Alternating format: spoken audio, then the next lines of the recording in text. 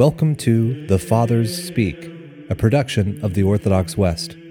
Each day, Father John Fenton reads a selection fitted to the Western liturgical calendar from one of the Fathers of the Church.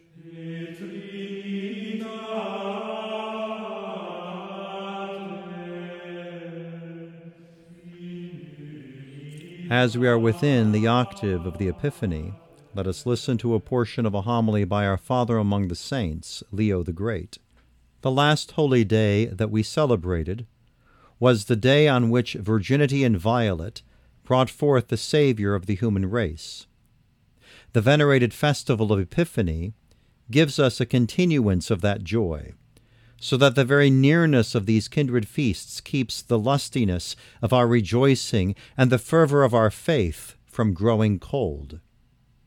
It touches the salvation of all men closely that the infancy of the mediator between God and man was made manifest before the whole world while he was still detained in the little city of his birth. Although he chose the people of Israel, and one familiar among that people as the source from which he took his human nature, yet he did not wish the beginning of his earthly life to be hidden within the narrow walls of his mother's house. He who deigned to be born for all wished to be recognized by all. Therefore to three wise men from the kingdoms of the east there appeared a star, new and splendid, a star much more brilliant and beautiful than all others, that it drew the eyes and thoughts of all who beheld it. At once it became evident that something unusual had come to pass, and not without a meaning.